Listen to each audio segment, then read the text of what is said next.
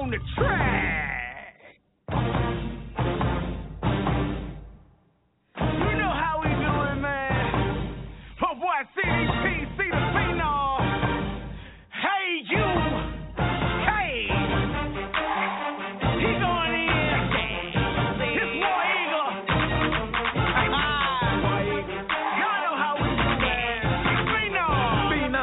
Yeah, it's showtime. Let's go. Let's get it. A-U-C-U-R-N. Hey,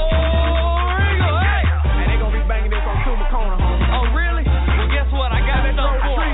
Since we on Tuma's Corner. Let's go. Riding down College Street, riding slow, top down. Let my hair blow in the wind, beating hard, going down. Holla War Eagle to my people all around the town. Even when we in your city, you know how we get down. When you look into the eyes, you can see it's so true. Standing up at Tuma's Corner, everybody on your feet.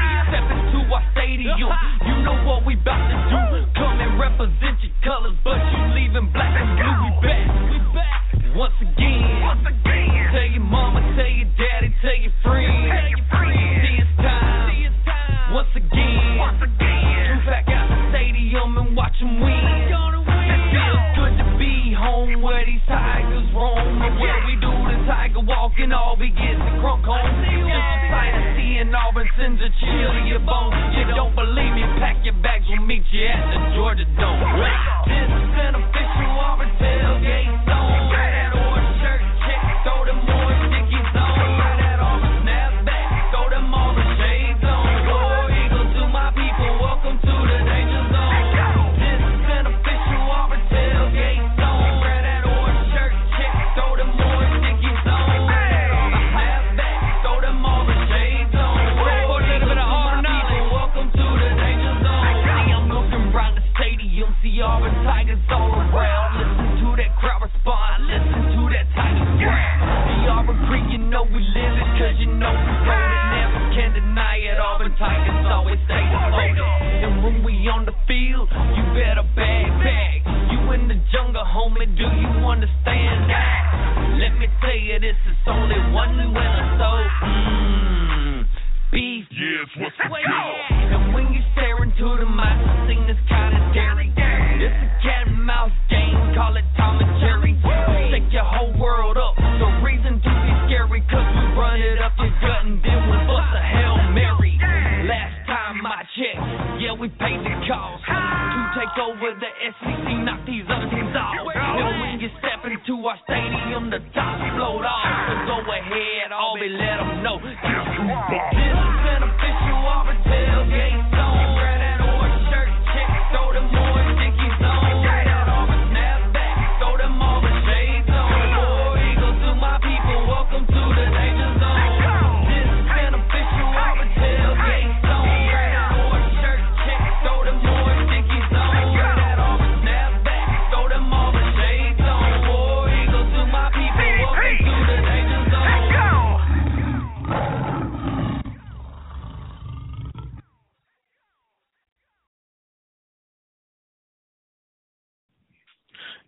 Good morning, everybody. Welcome to the Press Box and the Tailgate crew. I am Jermaine, and I'm riding along to this week with you. We're gonna run into the Big Ten conference right now, but for right now, we're gonna get into this daily devotional. The Bible verse today is Matthew 6:9-10. This then is how you should pray. Our Father in heaven, hallowed be thy name. Your kingdom come, your will be done, on earth as it is in heaven. Relationship challenges can be draining. The emotional weight is very difficult to bear alone. During periods like this, you have to draw closer to the only person that has your interests at heart, Jesus. Just avoid beating yourself up and drawing closer to Jesus in prayers and comfort. He will comfort you with his love. Here's another 2 helpful keys to resolving marriage conflict. Let God direct your prayers. Prayer can be closed-ended or open-ended. When we think our perspective is the only accurate one, we pray closed-ended prayers, calling on God to solve the problem our way, believing the only correct way However, closed-ended praying produces two problems. Firstly, it locks us into rigid thinking and blinds us to other perspectives. Secondly, it keeps us from seeing God's perspective, the one that can heal and restore the relationship. Open-ended praying asks God to solve the problem His way. Pray like this: your will be done. Ask God to reveal His will to you both. Wait until He does, then pray accordingly. The Bible says this is the confidence we have in approaching God, that if we ask anything according to His will, He hears us. And if we know that He hears us, we know what we have asked of Him. Number 2, remove the conditions from your love. Does this sound difficult? Love is a biblical command, not an arbitrary emotion. God is not asking you to feel warm and fuzzy. He's asking you to act in a loving way. Wouldn't that be hypocritical? No. It's rising above resentment, hurt, fear, and practicing real faith. It means asking yourself, if I were loving unconditionally right now, what would I be doing? How would I be responding to my spouse? Then do it. The Bible says, no, love never fails. 1 Corinthians 13:8. You can lovingly act your way into a new way or a feeling for both you and your spouse. And that's the daily devotional for the day. Kind of need to hear that for myself. But we're going to jump into the song real quick, and then we're going to come back and we're going to jump into the Big Ten.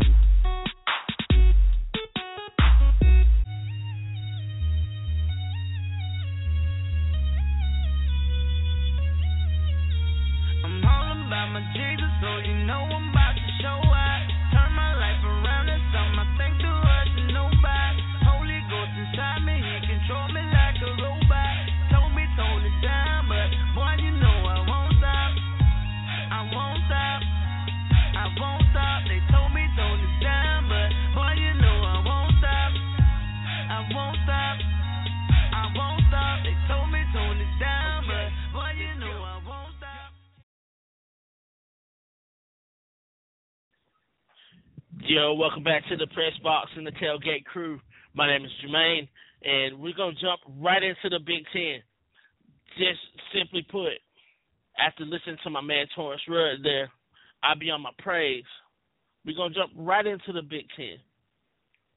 Simply put, last year was the year of the running back in the Big Ten. This year, it's the year of the quarterback.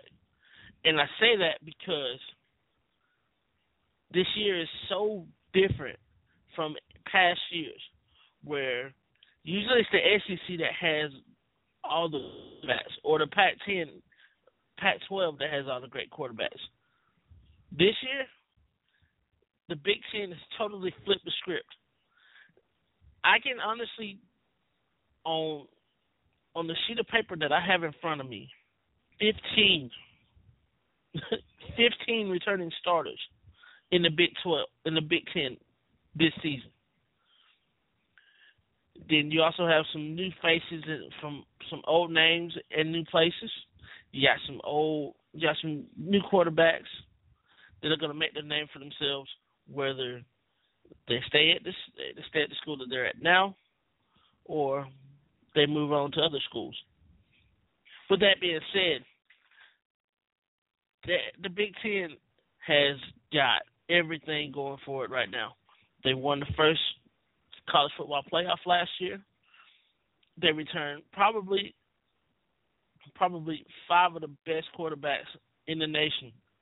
And if all 5 of them come out, I wouldn't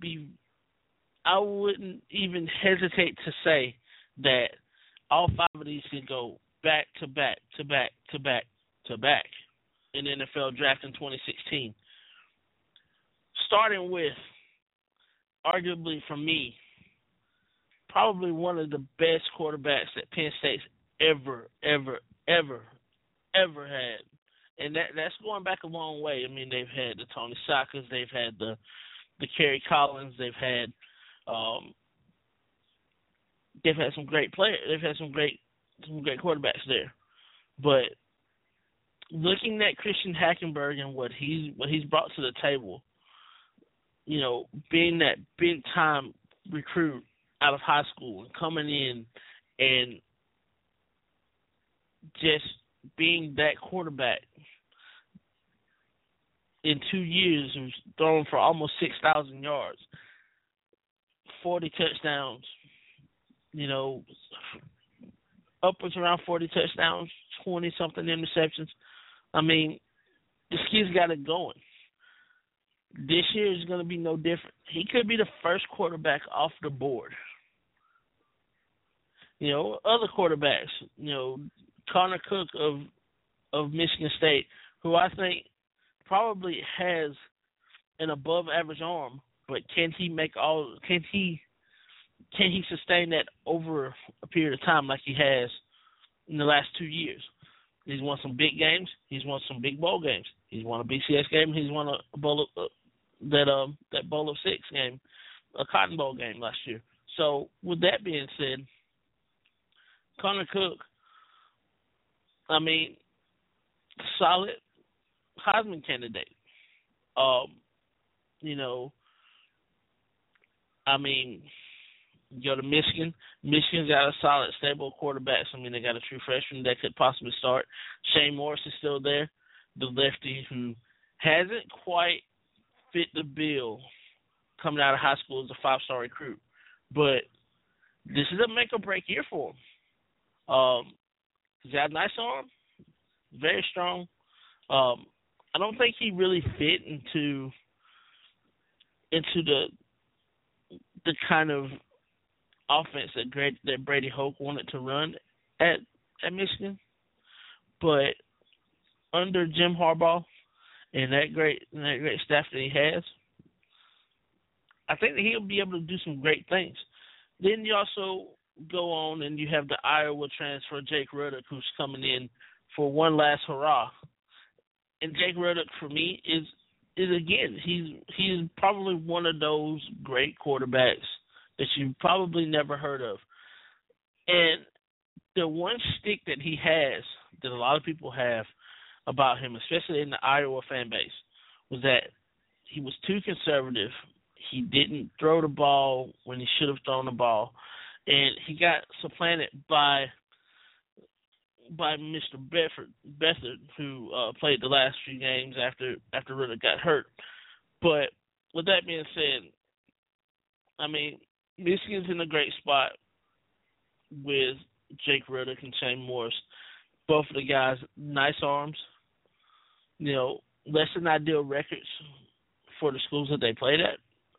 But at the same time, if you look at what Jim Harbaugh brings to the table, he's got two tough quarterbacks. Two quarterbacks that like to stand in the pocket, that like to throw the ball down the field. So Michigan's in a great spot. You go back, and then you go on. You go on and on and on. Like I mentioned just a few seconds ago, C.J. Beathard played a few games for Iowa. Mitch Leidner, who for me is probably one of the most underrated quarterbacks in all the Big Ten, simply because he plays for Minnesota. Minnesota is not going to sneak up on anybody this year, and as I get into my predictions, you'll see why. Illinois has got a great nucleus here at Illinois. Wes Slunt, the Oklahoma State transfer, big time arm, rocket arm, make all the throws. If he can stay healthy throughout the season, I think the 6 and 7 year that Illinois had can turn into a 7, 8, maybe a 9-win season. A little bit of a stretch, but it could happen. But the key is he has to stay healthy. He's also a receiver to a torn ACL. Mike Dudek, who was a great receiver as a true freshman. So this is giving you just a little bit of what could happen in the Big Ten this year in terms of great quarterback play. You do have two schools that are looking at replacing quarterbacks, like Rutgers,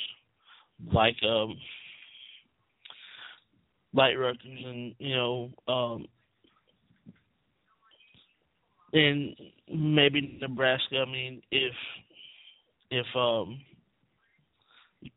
Tommy Armstrong doesn't do as well, which I think he will as a junior. Northwestern's looking for a new quarterback in that Patrick Gerald spread offense. So there's a lot of quarterback play in the Big Ten. Again, like I said, going to be great this year. Jumping into a lot of predictions, and a lot of people talk about, and I'm intentionally leaving out the Ohio State 3 because that's a given. But I'm going to start off with the West. And honestly, the Big Ten West they've got some dark horses here, and then they've got status quo here too. If you think about it, Iowa should be much improved. Hopefully, quarterback play shows that improvement. Where they get back into that top tier of the Big Ten as they've been accustomed to for so many years. Wisconsin, Minnesota, not going anywhere. Nebraska, new coach, can improve on a lot of things. Defensively, I think they're going to have a different mindset. Offensively, I think they're going to stay pretty much the same. They may go back just a tad bit from being that pass run or run pass team to being that smash mouth run first mentality type team, and then play action over the top. Nebraska's got that kind of mindset. The black shirts have to become the black shirts again. For me, Nebraska can be in that top tier of the Big Ten, but they've got to find an identity defensively. They gave up way too many points last year. They gave up a lot of points last year simply because of mental mistakes in the defensive backfield. And yes, that was their downfall, and that's the way I look at it. I mean, they gave up. I mean, they were ninth in the Big Ten in scoring defense at 26 points a game. They were toward the bottom rushing. They were toward the bottom in passing. They were in the middle of the pack passing wise. You know, they were a strong defensive squad, but they weren't as strong as they could have been or what they should have been. I think what really needs to happen is that they really just need to like I said, find an identity defensively and offensively. That's the best way of putting it. I mean, they finished 9-4 last year. You know, even with all the distractions that went on with Bo Pelini and a lot of the decisions that he made, and then they ran into some injuries midway and late through the season, especially with Amir Abdullah, who is now in the NFL. But for myself, you know, Mike Riley is going to install a pro-style offense, which is something that you really didn't see at Nebraska. You know, Bill Callahan tried to bring in a West Coast offense, try to make it pass happy, and he did well, but it wasn't up to Nebraska standards. You bring Bo Pelini in, 8 seasons. They were hot and cold offensively, hot and cold defensively. 8 wins. You know, 8 wins got you to a bowl game, but they didn't make that lofty levels that Solich could have got him there if they would have kept him, or to that level where it was all about where it was all about Tom Osborne. I just think that there's a lot of things that could happen in the next few months, next few years at Nebraska that's going to make Nebraska great. That's why I think that they'll be in their dark horse. And the schedule is favorable for them to reach those lofty goals. I mean, they open up the season at BYU. They open up the season at home to BYU. Then they have an out-of-conference game to Miami, and then they start league play with Illinois. So, I mean, they jump right into that Big Ten West play, and I think that this is a make-or-break season for Nebraska as a whole, even with the new head coach. Do I think that they could win 7, 8, 9 games? It's possible. Do I think that they can win? Do I think that they can have a losing record this first season? It's possible, but not likely because there's a lot of veteran play here. You got 6 returning starters on each side of the ball, and a lot of players have had a lot of playing time over the past few years. So I think Nebraska can be in that top 4 discussion in that Big 12, in that Big Ten West. But I'm going to jump to another dark horse that a lot of people really don't talk about, and that's the Minnesota Golden Gophers. Minnesota has got one of those teams that just constantly improves and constantly improves and constantly improves. Defensively under Tracy Claeys, I mean, great defense. Not so great against the rush, great against the pass, but they win games simply by sheer will. And they've gone into Michigan last year and they beat Michigan pretty much to death. I think that was the demise when Minnesota went into Michigan. I think that was the demise of Brady Hoke, but we'll get into that later. I mean, very favorable schedule for them also. I mean, they've got some out of conference games with some really good teams. I mean, TCU, home to TCU. Then they go to see new head coach Mike Bobo at Colorado State, which is an under the radar big game for Minnesota to jumpstart their year, because the TCU game and the Colorado State game is going to be that jumpstart. I mean, I can see them easily going 2-2 in the month of September. They've got two MAC opponents in Kent State and Ohio to round out September, and then they jump into conference play at Northwestern on October 3rd. And with the returning players like Roderick Williams, who played a little bit last year, Rodney Smith, who redshirted last year, really, really good. You got some receivers, that aren't as, shall I say, well known. Weren't starters last year, but did play a little bit. But there's one receiver in mind that I really would like to see, and that's Isaiah Gentry. Comes in, he's a redshirt freshman, nice speed, very good route runner. I just think that if they can keep that core receiving crew there, even though they only have 4 starters returning from Minnesota, I think Minnesota can sneak up on some teams still. Even now, I think they can sneak up on teams. Defensively, they lost a lot.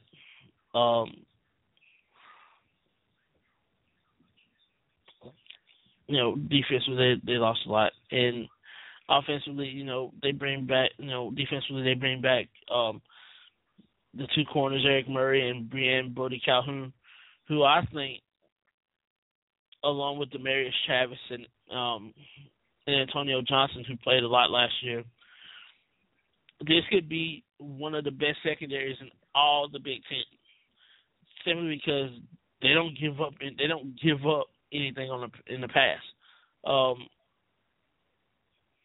I mean, you shut down Devin Smith, who only scored 1 touchdown and only got about I think it wasn't even 100 yards receiving that whole game. You shut down Devin Smith, who got drafted, went to the NFL, and it's just a great group. It's just a great secondary. Their front seven, they did lose a couple players from that front seven. They also, lost one last year to death. One of those players also died last year. So they played with a lot of emotion. They played with a lot of heart last year, and they played with a lot of emotion, a lot of heart anyway. But I just think that there was a little bit more to it last year as opposed to years past. With that being said, Minnesota has a chance to break into that upper echelon. I mean, they're right at the cusp. I think a couple more great recruiting classes, and if they can keep that in-state talent in-state, I can only see them getting better.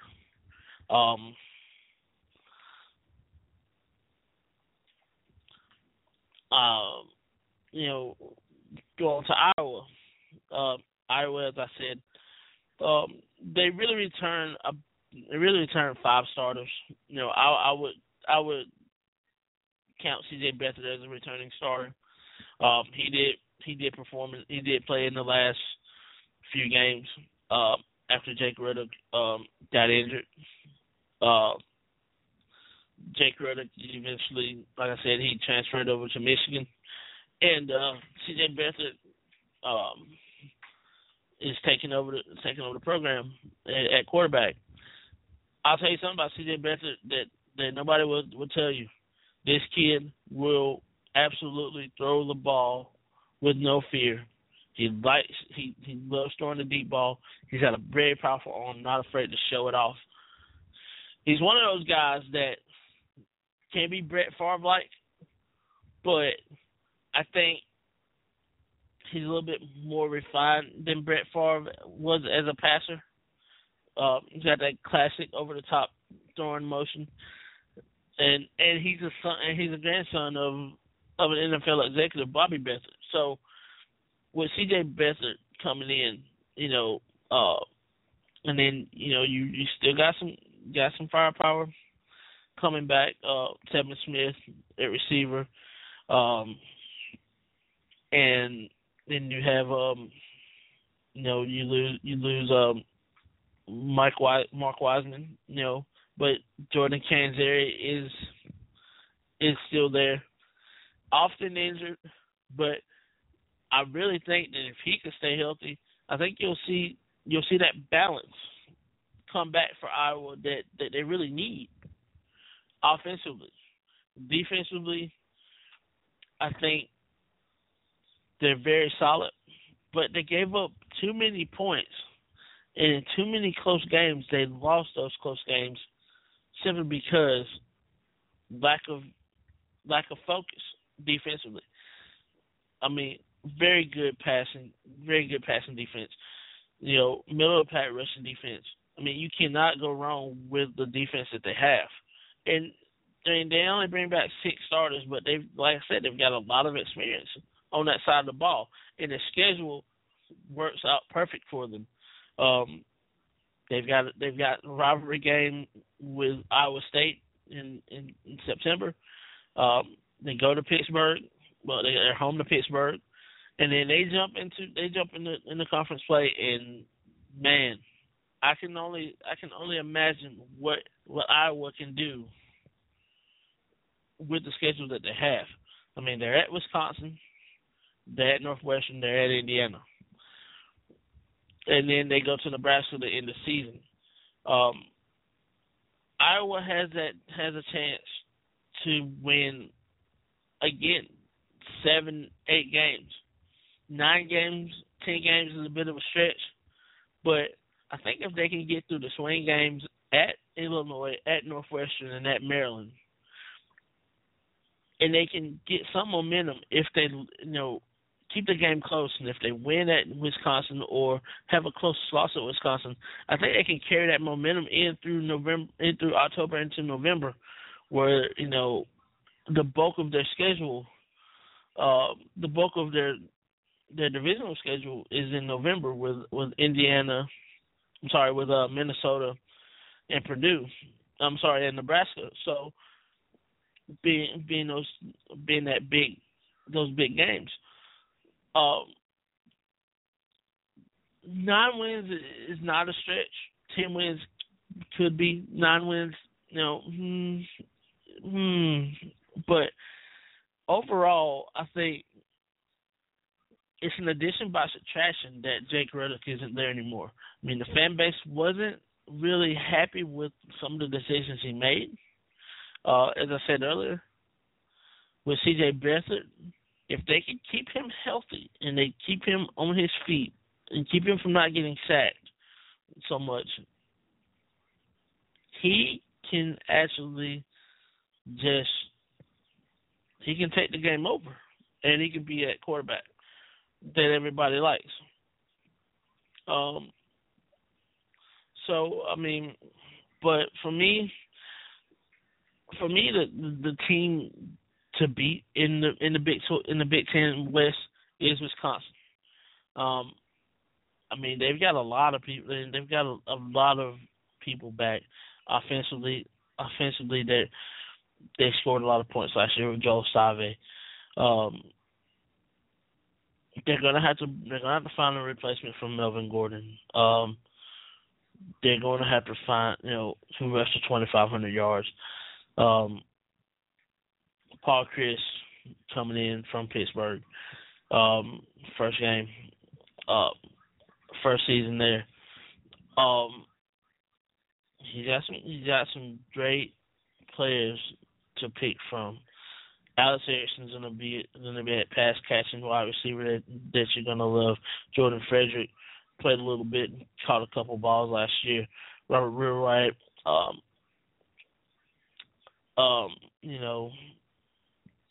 who had one reception the whole year.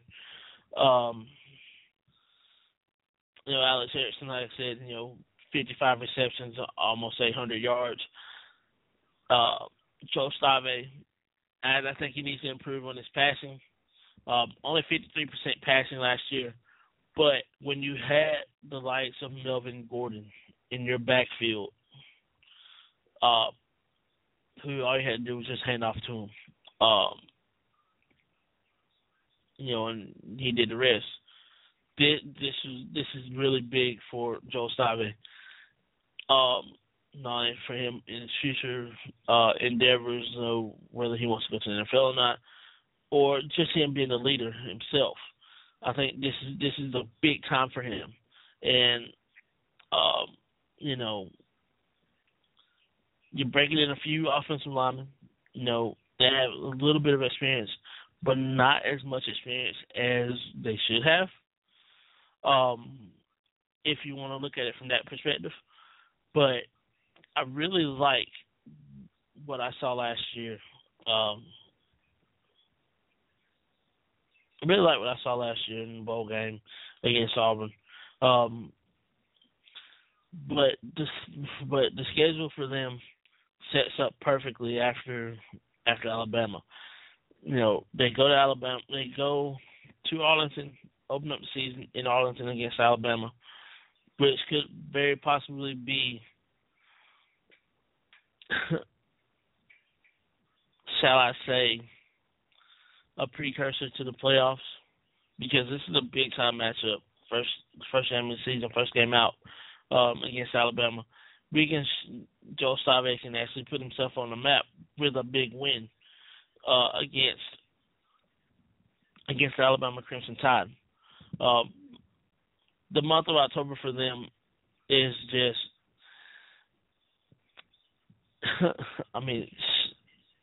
let's just call it what it is. It's brutal. They're at a good Iowa team. They're at a good Nebraska team. They're at an up and coming Illinois team, who again, as I've said before with Wes Lunt, can put some scare into a lot of people. Then they go to Rutgers. Rutgers should be very much improved, even though they're looking for a new quarterback. But we'll get into Rutgers later on. And then they end November with Maryland, Northwestern, and Minnesota. And Minnesota, again, should be in that top tier.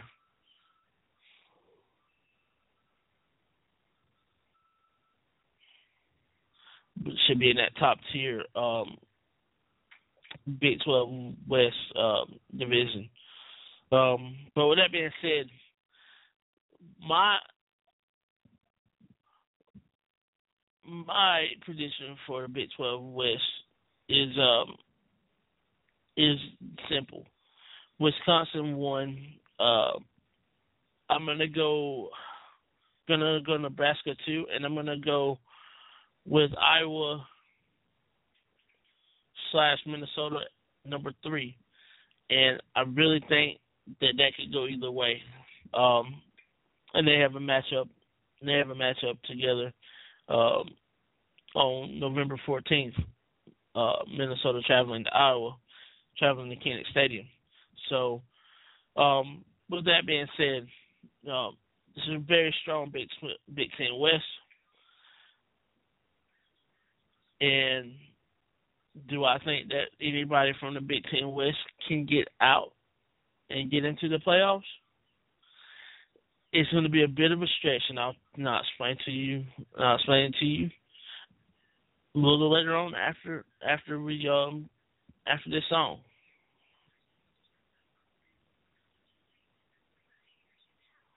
Home for the tide. You don't want to try. We rolling those two guys like roller coaster rides. Alabama mama, Alabama praise me, Alabama daddy,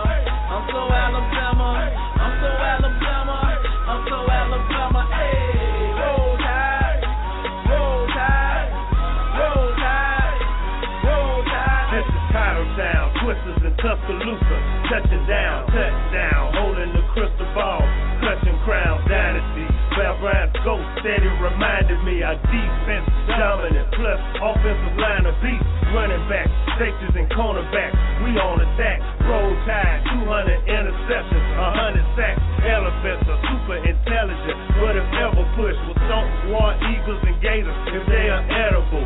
Sports Center highlights, they are incredible. Look up at the scoreboard, if they we ahead of you. Roll tide, you should just pledge it to Crimson Tide Nation.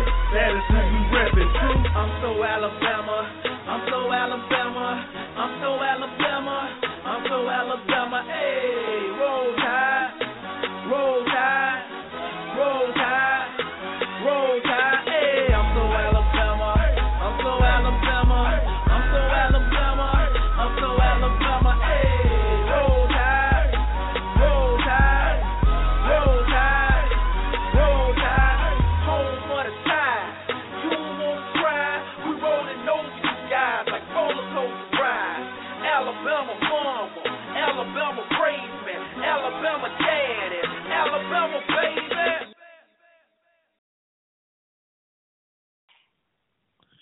Welcome back to the Press Box and the Tailgate crew. My name is Jermaine, and I'm by myself today when we're talking about the Big Ten. About to jump into the Big Ten East, and the Big Ten East has a conference by itself. If you were to put the Big Ten East, the SEC West, and the Big 12 South, and let them play in the NFL, those would be the 7th, 8th. Well, okay. I would put the Big Ten East, the SEC West, and the Pac-12 South above the AFC South. They would be rock bottom. I mean, because you've got 20 teams there that can actually just beat the crap out of those teams in the AFC South. No disrespect to the Jacksonville Jaguars, but you guys are awful. So let's just put that out there now. The Big Ten East, for me, like the SEC West, like the Pac-12 South, as we talked about in past weeks. And we will talk about the SEC in the next couple of weeks. The Big Ten East, do I think that there will be a playoff team to come out of the Big Ten West? Getting back to that question I posed earlier. I'm going to say it's possible, and I'm going to go through the reasons why. All right. First off, let's just start off by saying that there's some great teams in the Big 12 East, in the Big 10 East, that is just, they're stacked. And the first team that I'm going to start off with is Michigan State. Michigan State, they've got a nucleus coming back, defensive line wise. You know, they're gonna have to break in a new running back. You know, they've got an incoming freshman in LJ Scott, who, if he is eligible right off the bat, can jump in and get some runs, get some carries. Trevon Pendleton, great fullback, can move back into the back, can move back a step and actually run the ball. Also, you know, he's a big back, but I think you'll see him more or less as a fullback.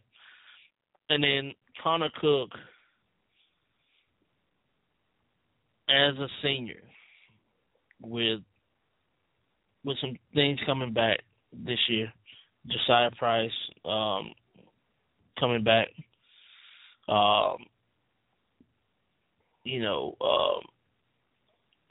His left tackle Jack Conklin is back. I mean, so there's a bit of a comfort level for Connor Cook to go through, especially working with Jim Bowman and working with David Warner, the co-offensive coordinators there, and just by sheer looks,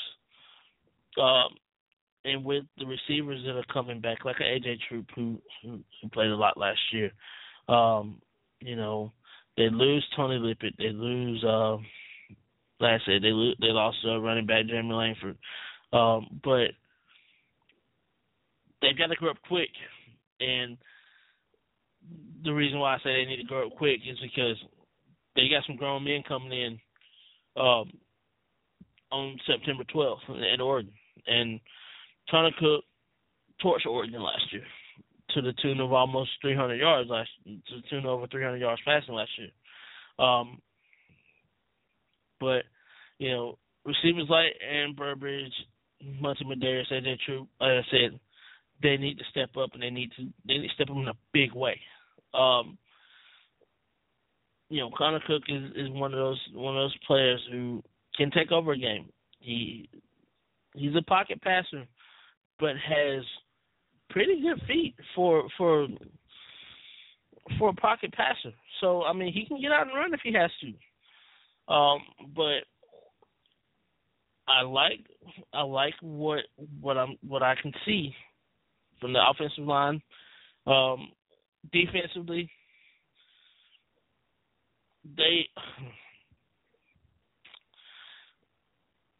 they're a bit of Jekyll and Hyde. 2 losses last year. They're 11 in passing, but they're great against the run. They were number 1 in the nation against the run. Michigan State, if you look at it from a defensive standpoint, is what a Big Ten announcer once said, SEC light. Meaning, just like Diet Coke, just like, Coke to Diet Coke, it's almost like a Diet Coke, so to speak. And I can see that. Very good defense. They did lose some great corners last year. They had some great corners. They lost a great safety last year. Shalik Calhoun is back. Lawrence Thomas is back. Darian Harris is back. Riley Bullock is just a monster who played a lot last year. Darian Hicks, who played a lot last year, was a starter for most of the season. Monte Nicholson, who's coming in, played a lot last year. Demetrius Cox played a lot last year as a corner. I just think that there's a lot of things that could be very well rounded for Michigan State. They should improve on the 60th national ranking for passing defense. Should be much improved than that. The rushing defense should be the same. Myself,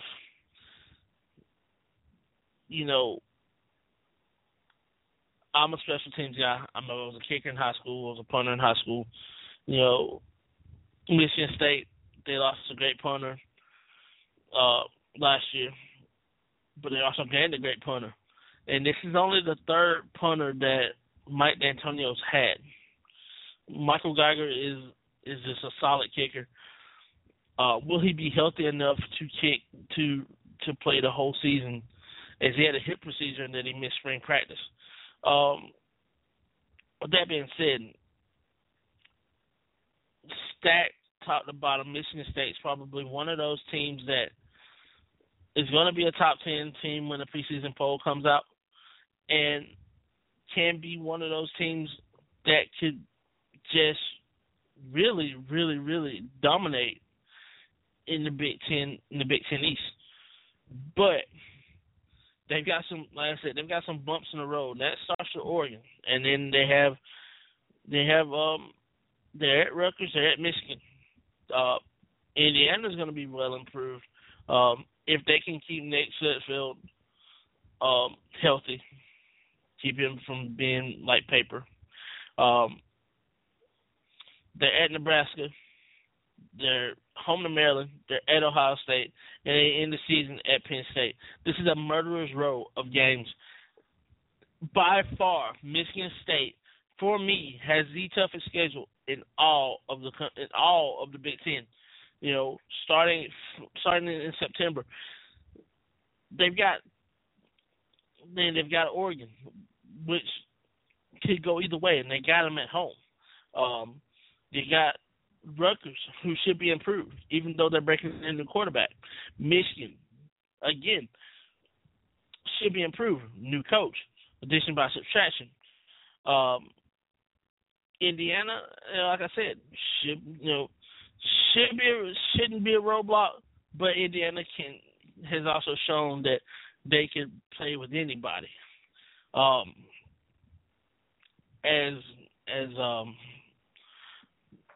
As proven by last year when they went over to Faurot Field and they beat the SEC East champion Missouri Tigers. So Indiana can play with anybody. Nebraska, they're at Nebraska at Memorial Stadium. There's probably going to be an ABC game at night. I mean, on November 7th. Boom. I mean, that's just right there, just enough said. Nebraska, Michigan State, in Lincoln, enough said. Maryland, they're at home to Maryland. Maryland should be an improved team under Randy Edsall. But we'll get into Maryland in just a few minutes. At Ohio State, we'll get into Ohio State in a few minutes. And then they end with the land grant trophy game against Penn State. And jumping into Penn State, for me, Penn State has probably, again, the best quarterback in the Big Ten. He's that prototypical pro-style quarterback, Christian Hackenberg.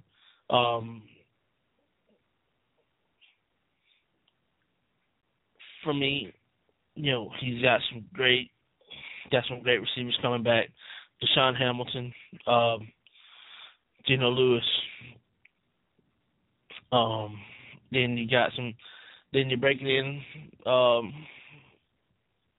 in running backs who saw action last year, and you also bring back a running back who saw action.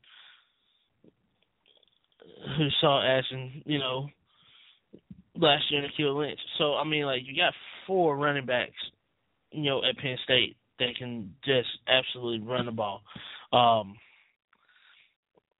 What will help Penn State this year as opposed in the years past is that they should be at a full 85 scholarships, and I think that they are at. I think they'll be close to the 85 limit. I think they'll have I think it'll be 77, 78 this season, and then next season they'll be to that full 85. With that being said, do I think Penn State can compete this year? Yes. And they're going to be a dark horse for me. They're going to be a major dark horse for me. This is a team with Christian Hackenberg, with a lot of receivers coming back, a big of their offensive line, a big core of their offensive line coming back, a tight end in Kyle Carter who was just a security blanket for Hackenberg last year, and again with 4 running backs that can just ball. Penn State could win 9 to 10 games. I mean, let's put it this way. Let's look at it from a perspective of this. They have a very favorable schedule. Very favorable. They miss out on playing Nebraska. They miss out on playing Iowa. They miss out on playing Wisconsin. I mean, and they miss out on playing Minnesota.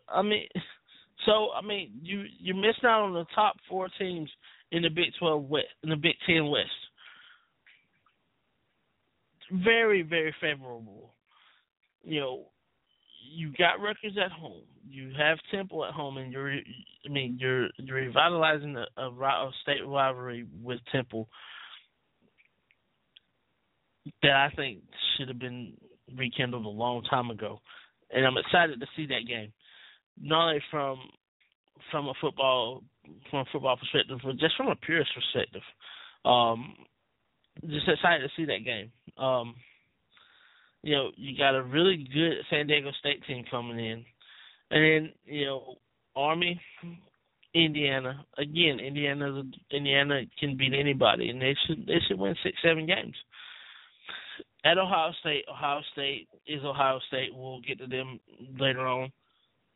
The month of October for Penn State is that make or break type of that make or break type of season breaker right there. With swing games at Indiana, swing game at Maryland, and then a much improved Illinois team that gets you into that stretch run where you play Northwestern, you play Michigan, and you play Michigan State. Myself, I can see them going 9-3. I can honestly say I can see them going 9-3.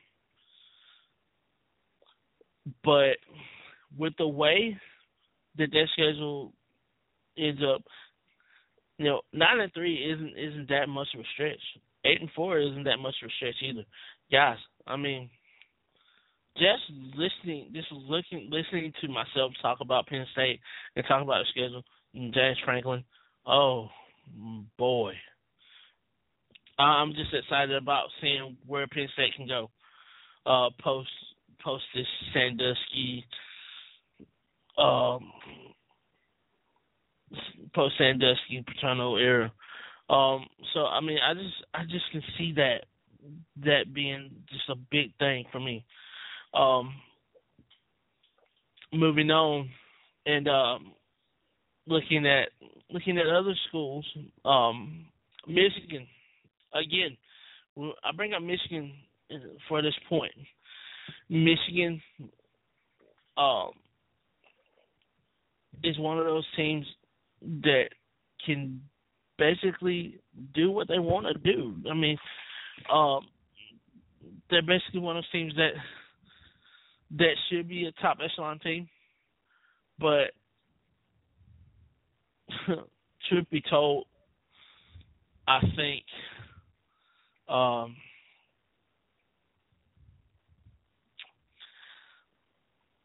thought the AD was an idiot, to be honest with you. But that's just beyond the point. When you bring in Brady Hoke instead of trying to go after Jim Harbaugh in the beginning, I think guys like Shane Morris, guys like Devin Gardner, guys like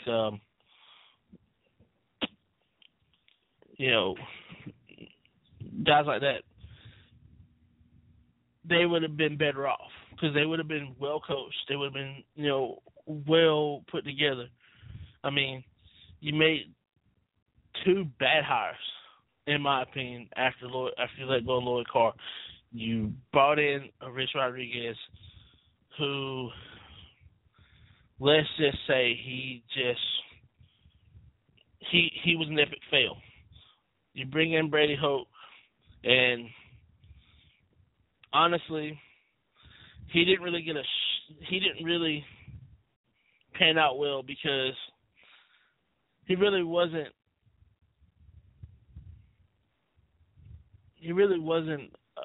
a Big Ten type coach, even though he did, coach at Michigan before. He did, he was a Michigan man beforehand. But I think for myself, Jim Harbaugh is a perfect hire. And he's a perfect hire because he is so much like Bo Schembechler. I mean, he's a Bo Schembechler clone, pretty much. You look at what he does physically, what he did physically at Michigan, and what he's doing physically now at Michigan. You know, he's toughening up the quarterbacks. Everything about Michigan is going back almost. I want to say almost old school like, even though with the practice restrictions that you have in the NCAA, it just seems like everything is more. Judging for myself from seeing that spring game, it just seemed like everything was way more competitive than what has been in the past. So Michigan can be one of those teams. Again, their schedule sets up pretty favorable too. They start off. September. They have two Pac-10 opponents in Utah and Oregon State. Utah actually came into Michigan last year, and simply put, they beat the crap out of Michigan at Michigan Stadium. And simply put, I think that game right there, coupled with the domination job that Minnesota put on Michigan at home, I think that spelled the demise for Brady Hoke. Aside from the 5-7 record, look at who they lost to. They lost to Utah and Minnesota back to back. You get shut out at Notre Dame, 31-0. You get beat up in the rain-shortened game against Utah, 26-10, which I think could have been 40-10 or more. Again, the next week you lose to Minnesota, and they dominate you from start to finish. And then you go to Rutgers and you give up a 20-point lead and you lose that game. You lose that game. Then you kind of right the ship a little bit, and you win against Penn State at home, and then you go to Michigan State and they embarrass you. Then you win winnable games against Indiana and Northwestern, and then you lose a game at Maryland that you shouldn't have lost, and then you get beat up by Ohio State. That right there, if you look at it from that standpoint, that's the reason why Jim Harbaugh is there. Jim Harbaugh should have been there from the beginning, in my opinion. But if you look at this year's schedule, there's a lot of revenge. There's a lot of revenge on the minds of these Wolverine players, and with returning starters, there's not many of them, but with the ones that you have, like Ryan Glasgow, Chris Wormley, James Ross III, Joe Bolden, Blake Countess, who is not there anymore. You lose him, he transfers to Auburn. And then you have Jabril Peppers, who's there, who came in.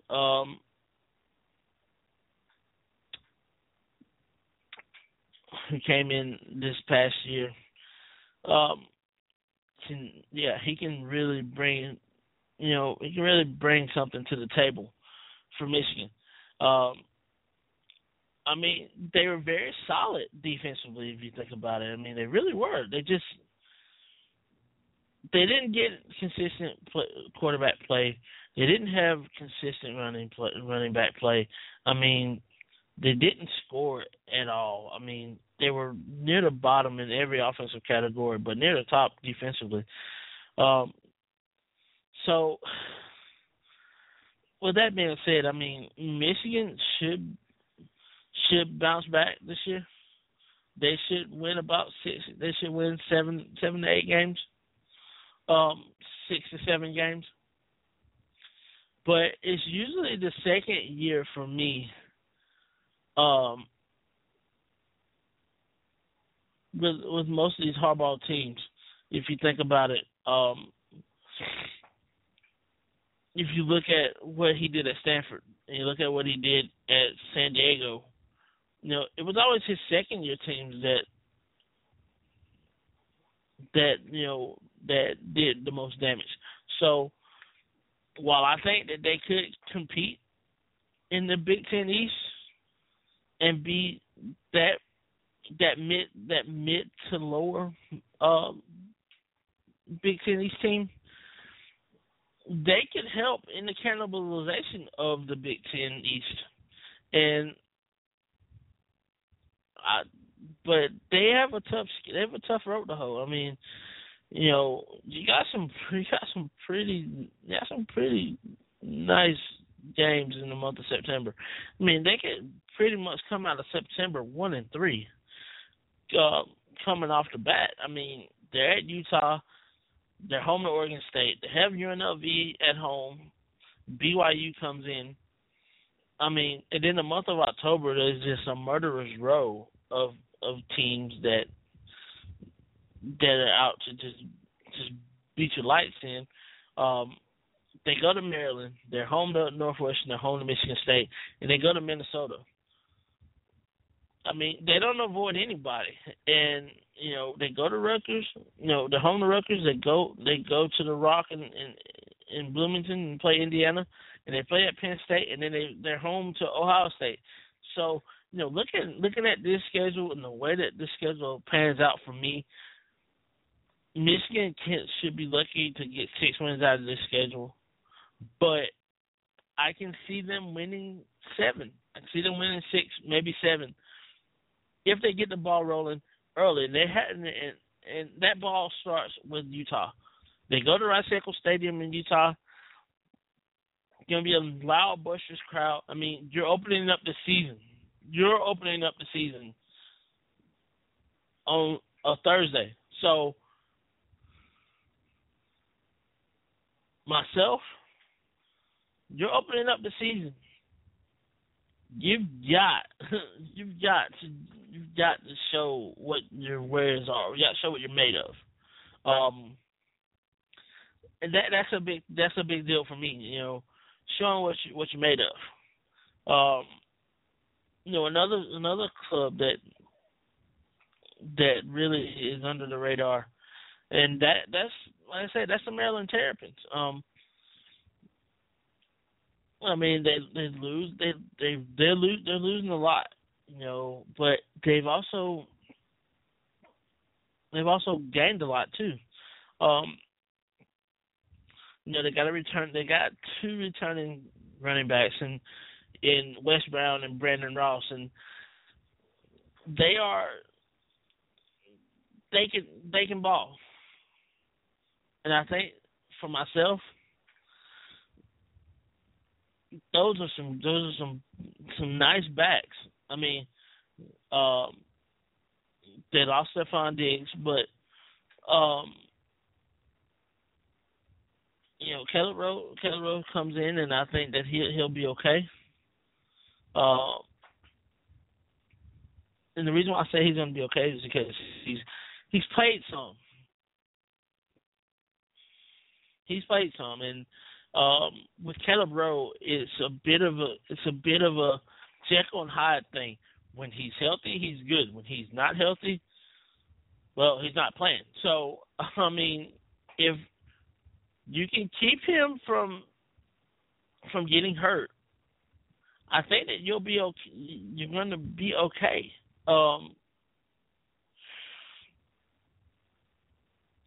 Then you have some other players coming in. During Gray, if he's healthy,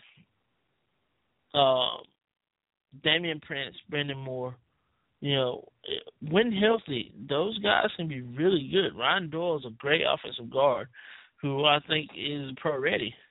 Andrew Zeller's a great offensive lineman who I think is pro ready.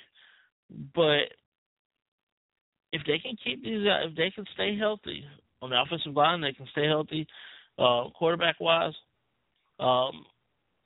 with the kind of receivers that they have, and LeBron Jacobs and Jamon Renfrey, Marcus Leak, who I think is just who can just catch the ball, but he lets a lot of balls get into his body and he drops a lot of balls. But if he can just improve the pass catching, Maryland has a chance. Even though they went 7-6 last year, that 7-6 could have easily been 10-2, 9-3, 10-2. That's how good and improved this Maryland team was. And I think that it is good that they gave Randy Edsall a little bit more time, because when you look at it from that standpoint, you're about ready to wring Randy Edsall's neck when he first came when he came to Maryland. Now he's in the Big Ten, and now you're seeing the wheels start to turn a little bit more for Randy Edsall, and you're starting to see the Maryland Terrapins start to make themselves a little bit better each year. The fan base is starting to come around a tad bit more. You haven't seen the fan base come to a Maryland game since they went back to back, winning SEC championships and going to back to back Orange Bowls in the early 2000s. With that being said, Maryland has a chance to really throw a monkey wrench into the Big Ten East with their schedule. I mean, conference-wise, they have Michigan at home. They're home to Michigan, and they go to Ohio State, and then they have Penn State and Baltimore, which is a home game for Maryland. They're playing in Baltimore. They play at Iowa. They don't avoid any of the powers of the West. So I mean, with that being said, I mean, this year's a little bit different from past years. I mean, they still got to play Iowa, they still got to play Wisconsin, but at Michigan State, at Indiana, at Rutgers, they can pull some upsets. And if they pull these upsets, that means that everybody's going to cannibalize themselves, and then we'll get back to that question I asked earlier. Does the Big Ten get two teams out of the conference? Hold that thought. Moving on. And last but not least, we'll go to Indiana. And Indiana, for me, had the worst look of any school last year, because after starting so strong, the come from behind win against Bowling Green, you go to Missouri and you beat Missouri 31-27, which in all actuality was really a 31-14 game. They scored 2 late touchdowns. Thing is that you got a coach that's pretty much on the proverbial hot seat, because you go 3-1, you go 4-1 to start the year, and then you lose 6 straight, and then you beat your in-state rival Purdue. And you finish 5-6. It was so hard for me to stomach that, because after Nate Sudfeld got injured, and Tevin Coleman carried that team after Sudfeld got hurt. Rushed over 2,000 yards, so you had another 2,000-yard rusher in the Big Ten last year. It was so hard, because you started to see that promise that Kevin Wilson, showed as the offensive coordinator at Oklahoma. You were starting to see. You were starting to see that his mindset. You're starting to see those wheels turning for him as a head coach. He was starting to get it all together, and then you lose your quarterback, and then you're forced to play. You lose your first three quarterbacks, and you're forced to play your fourth stringer, who was a true freshman.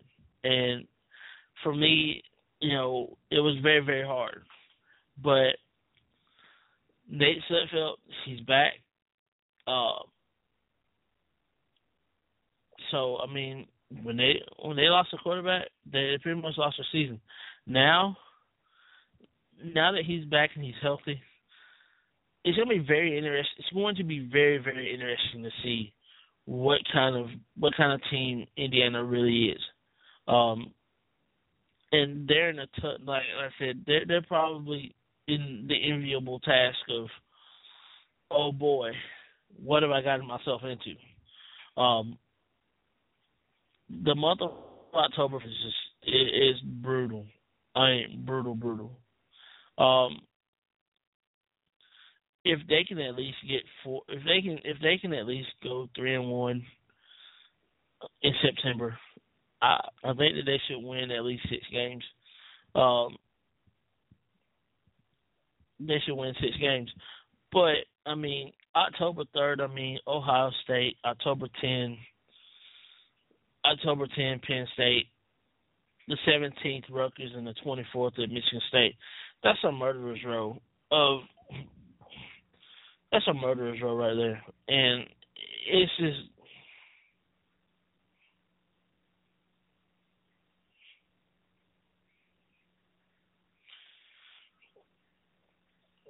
it's just one of those things, man. It's just like, wow.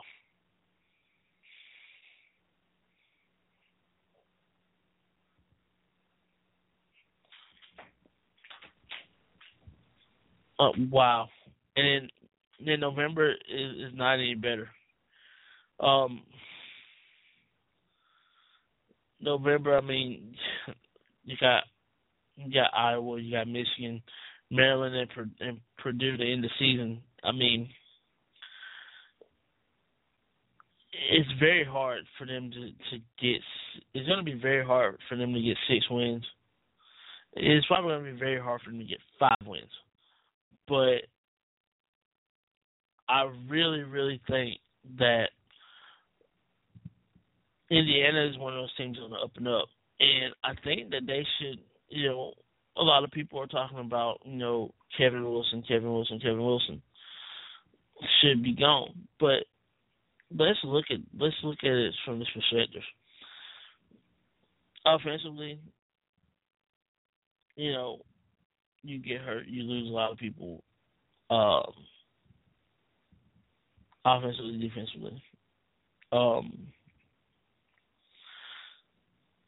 It's not the offense that's killing you; it's your defense that's killing you. You're at or near the bottom in scoring defense, rushing defense, passing defense. You're rock bottom in passing defense, and you're dang near the bottom total defense. 32 points a game you're giving up. That's not good. You give up almost 200 yards rushing a game. You give up almost 300 yards. You give up a little over 250 yards passing. That's not good. So you have no identity. You have no identity, defensively. But if you look at it from a positive standpoint, from 2013 to 2014, you're down 94 yards. You allowed less yards this year than you did last year. So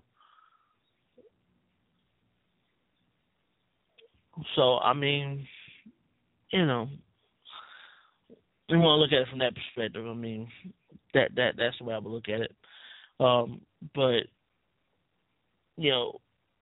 the scoring offense for me, if you can keep a healthy quarterback, I think that you're gonna see some things that you really haven't seen from an Indiana team, and they could win the 6-7 games, but it's an awful ask of them, this year. I really think they're about a year away. So I really think they're about a year away. But getting back to the top of the Big Ten East, for me, it is status quo. Ohio State. If you put it in this way, 2013, Oklahoma State had three really good quarterbacks. One of those quarterbacks was Wes Lunt, who's at Illinois. You had three quarterbacks that could do a lot of different things for you. They can do a lot of great things for you. But when you look at it from the other standpoint, you couldn't really settle on a starter. Ohio State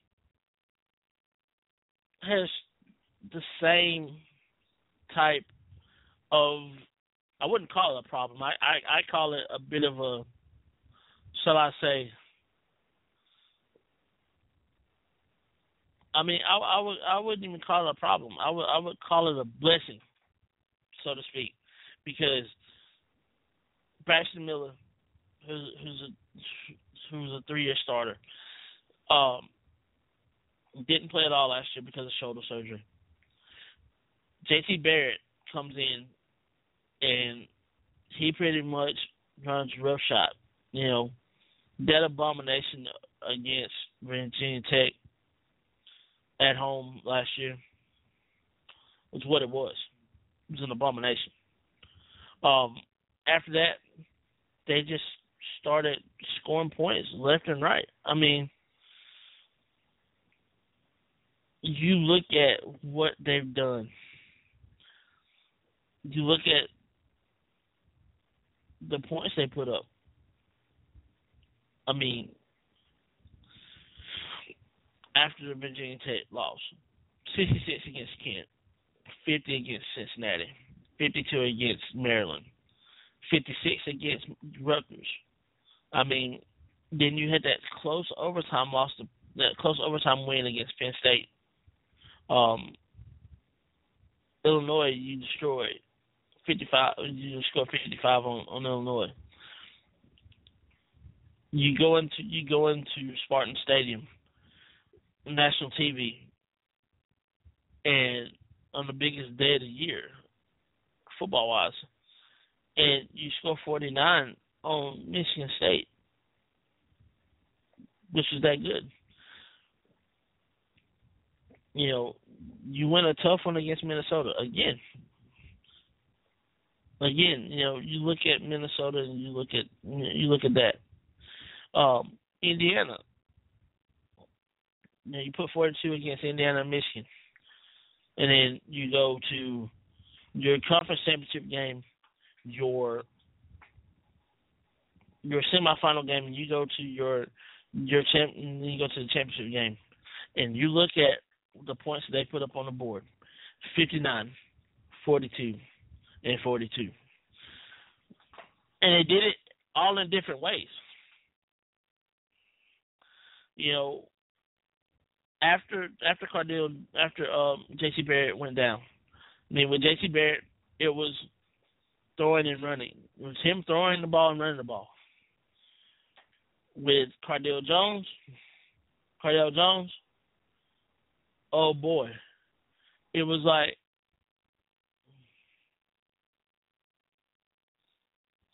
it was almost as if Let me throw the ball. You know, let me throw the ball. I'll get you to the promised land by doing it my way. I'll throw the ball.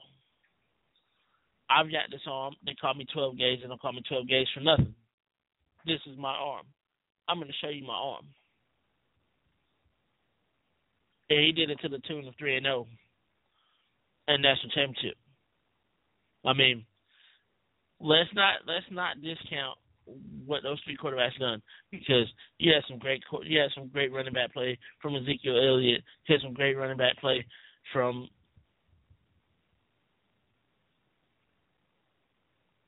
Curtis Samuel, you know, and you had some, and you know, you had last year you had a Devin Smith.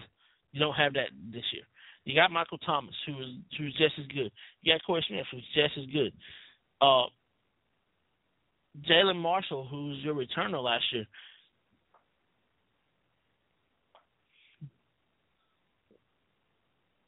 Who is just, I mean, again, he's probably got more speed than Devin Smith. You know, top speed than Devin Smith. But you bring back so much when you bring back guys like him. The offensive line, you only lost, you really lost like one, maybe two offensive linemen. And the offensive linemen that you lost, you actually lose them. You actually addition by subtraction. Again, we use that terminology again, addition by subtraction, because you've got offensive linemen who played before. You've got tight ends who played before. And you look at what they've done recruiting wise, man, the Reds only get richer. And then you go to the defense side of the ball, where they're solid defensively. You know, near the top in the Big Ten in every defense category. And you return probably the best safety combination in all the country, in Tyvis Powell and Von Bell. You know, Eli Apple's back, you know, at corner. And then defense, that front seven, I mean, the front seven is probably the strongest front seven in all the Big Ten. I mean, this is scary. Do I think Ohio State can go back-to-back? Oh, sure. Do I think that they'll go undefeated this year? Possible, but not so likely. I mean, they open up with Virginia Tech, you know, and then they jump into conference play, and let's just say conference play for them, I can see them going undefeated in conference play, but I can also see them with one or two losses.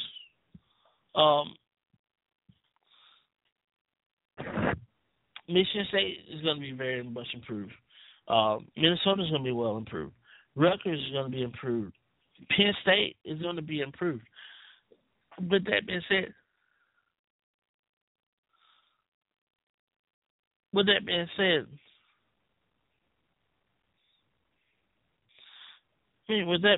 I mean, Joey Bosa, Adolphus Washington, Joshua Perry, Dan Lee, and that's part of your front seven.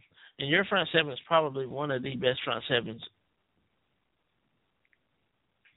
I wouldn't say in the history of the school, but in the last 5-10 years.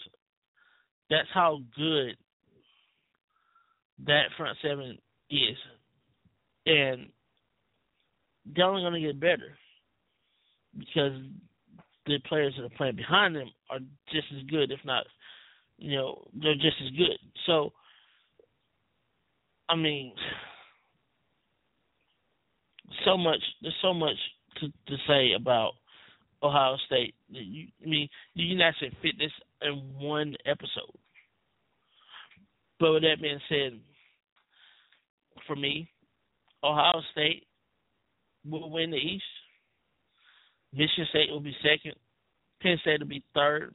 But I'm only picking Penn State to be third because I don't think that they'll beat Ohio State, and I don't think they'll beat Michigan State. Though that's the,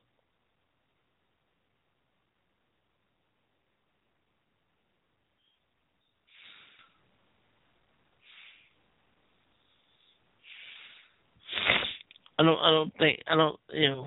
just don't think Penn State can win those two games.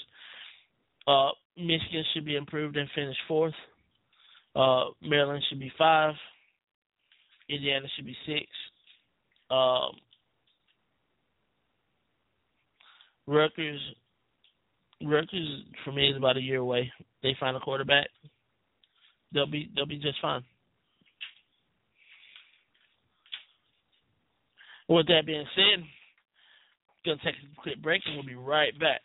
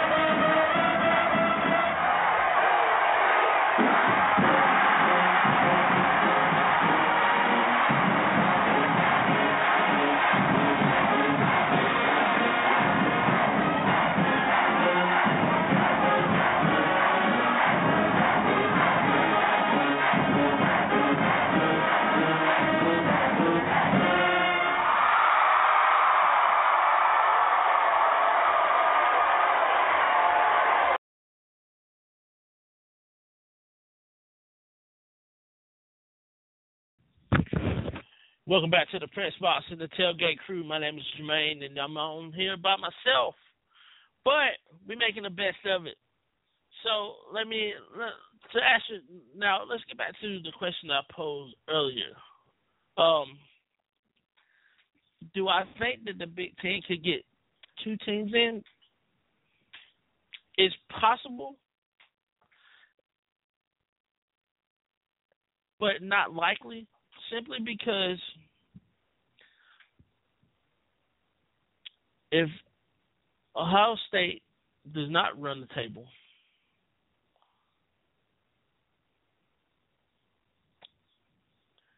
if they don't run the table, then you're going to have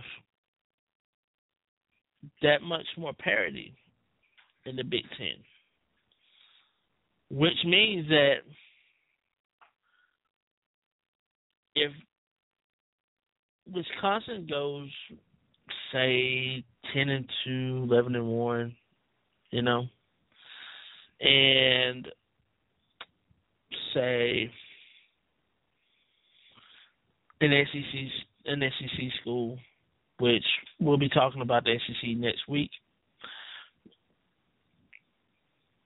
isn't as good,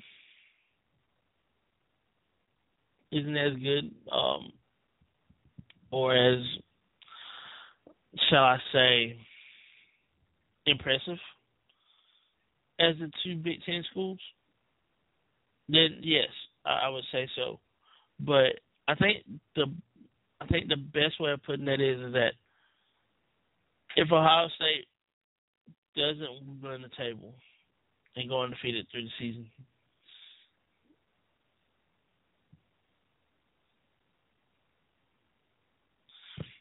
then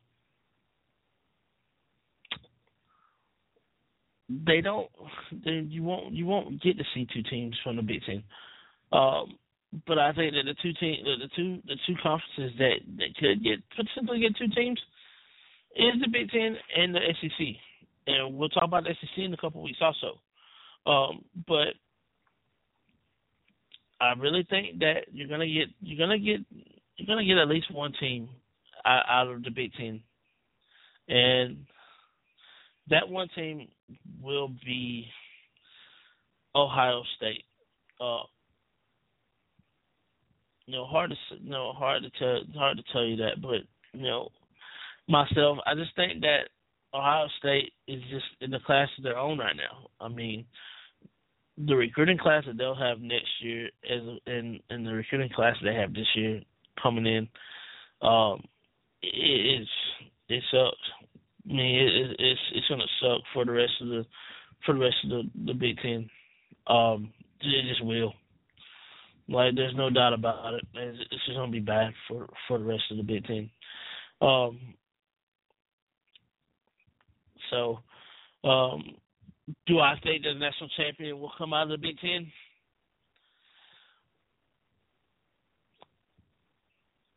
It's hard to say, but does the Big Ten have the potential to go to make that run like the SEC does or has had? Yet to be seen. And like I said,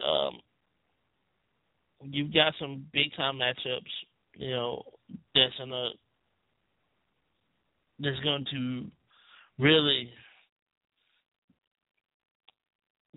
change the landscape of the playoffs from week 1 on. I think September 3rd, September 5th,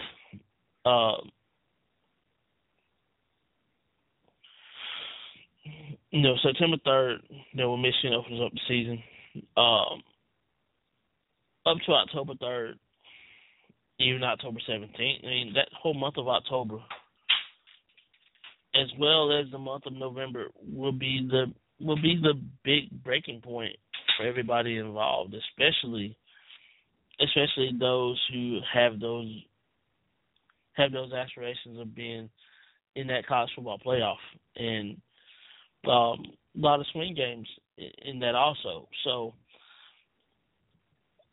like I said, do I think a national champion will come out of this?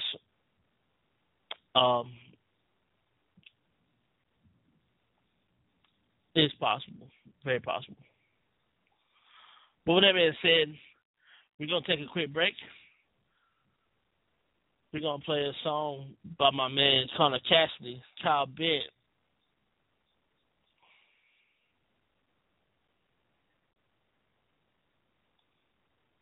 called Framework, and we'll be right back.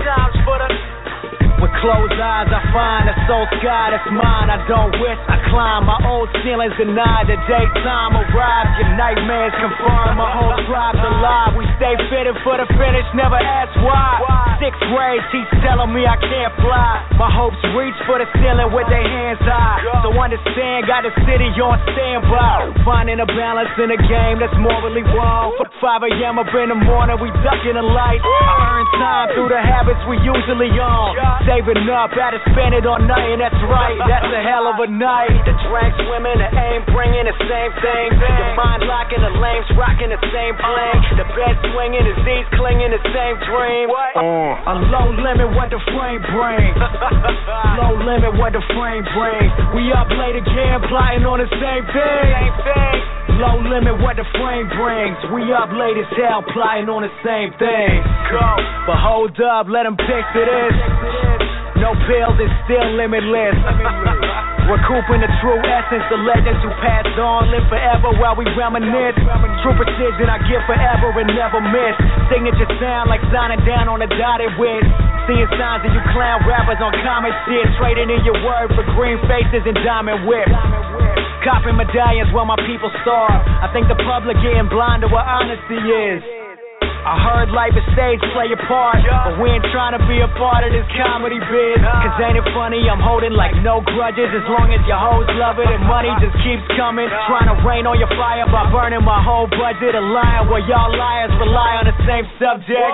The drink swimming, the aim bringing the same thing. Your mind locking, the lames rocking the same bling. The bed swinging, the Z's clinging the same dreams. A low limit, what the frame brings. Low limit, what the frame brings. We up late again, plotting on the same thing. Low limit, what the frame brings. We up late as hell, plotting on the same thing. Plotting on the same. Plotting on the same. On the same thing. Plotting on the same. Plotting on the same. On the same thing. Plotting on the same.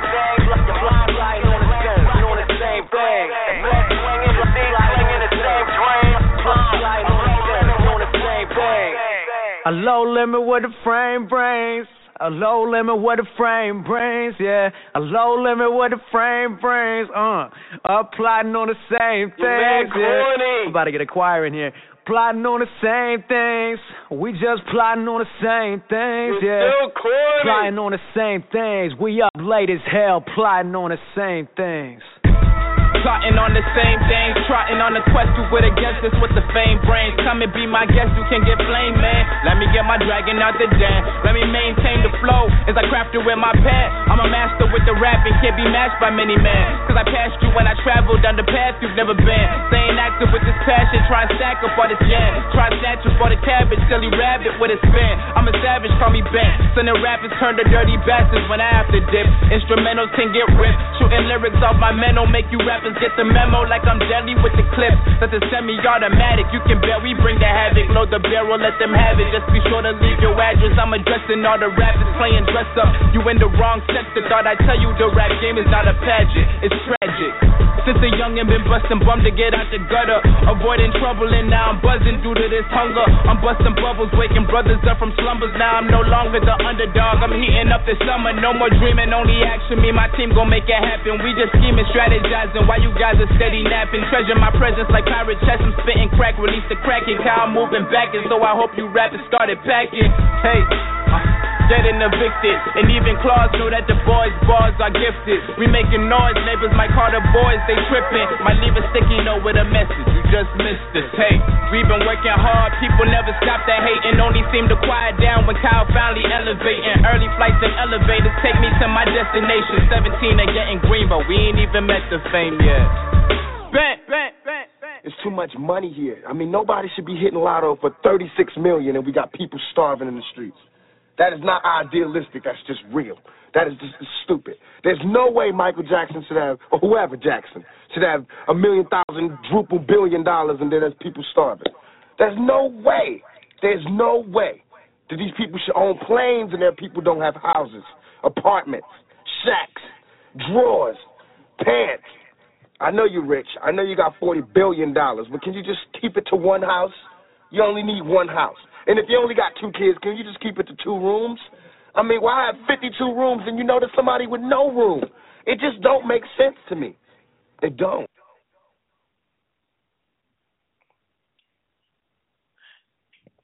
Yeah, that was my man Connor Cassidy with Kyle Bent called Framework. Getting back into our conversation now. Next week, there will be no show next week as for the 4th of July holiday, but check me out July 11th, 10 a.m., pressbox. That being said, I appreciate you all for listening. Come check me out, JHouston17 JHouston17 on Twitter, Jermaine Houston on Facebook, Tailgate on at Twitter. Check out my admin Wendy at W Renee. My man Terrence tomorrow. Check him out tomorrow, 6 o'clock here, Blog Talk Radio. And I just want to give a special shout out and thanks to my mom, my dad, Terrence, Wendy, everybody behind me, everybody who's making this show a success, and let's just keep this going. I appreciate everybody supporting this. This is a dream of mine, and I hope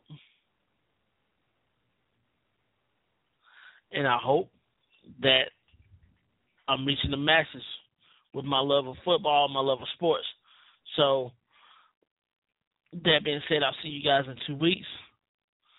Love you all. And y'all have a great weekend. Also have a great 4th of July. And again, 2 weeks we'll be talking about the ACC. Peace. We out.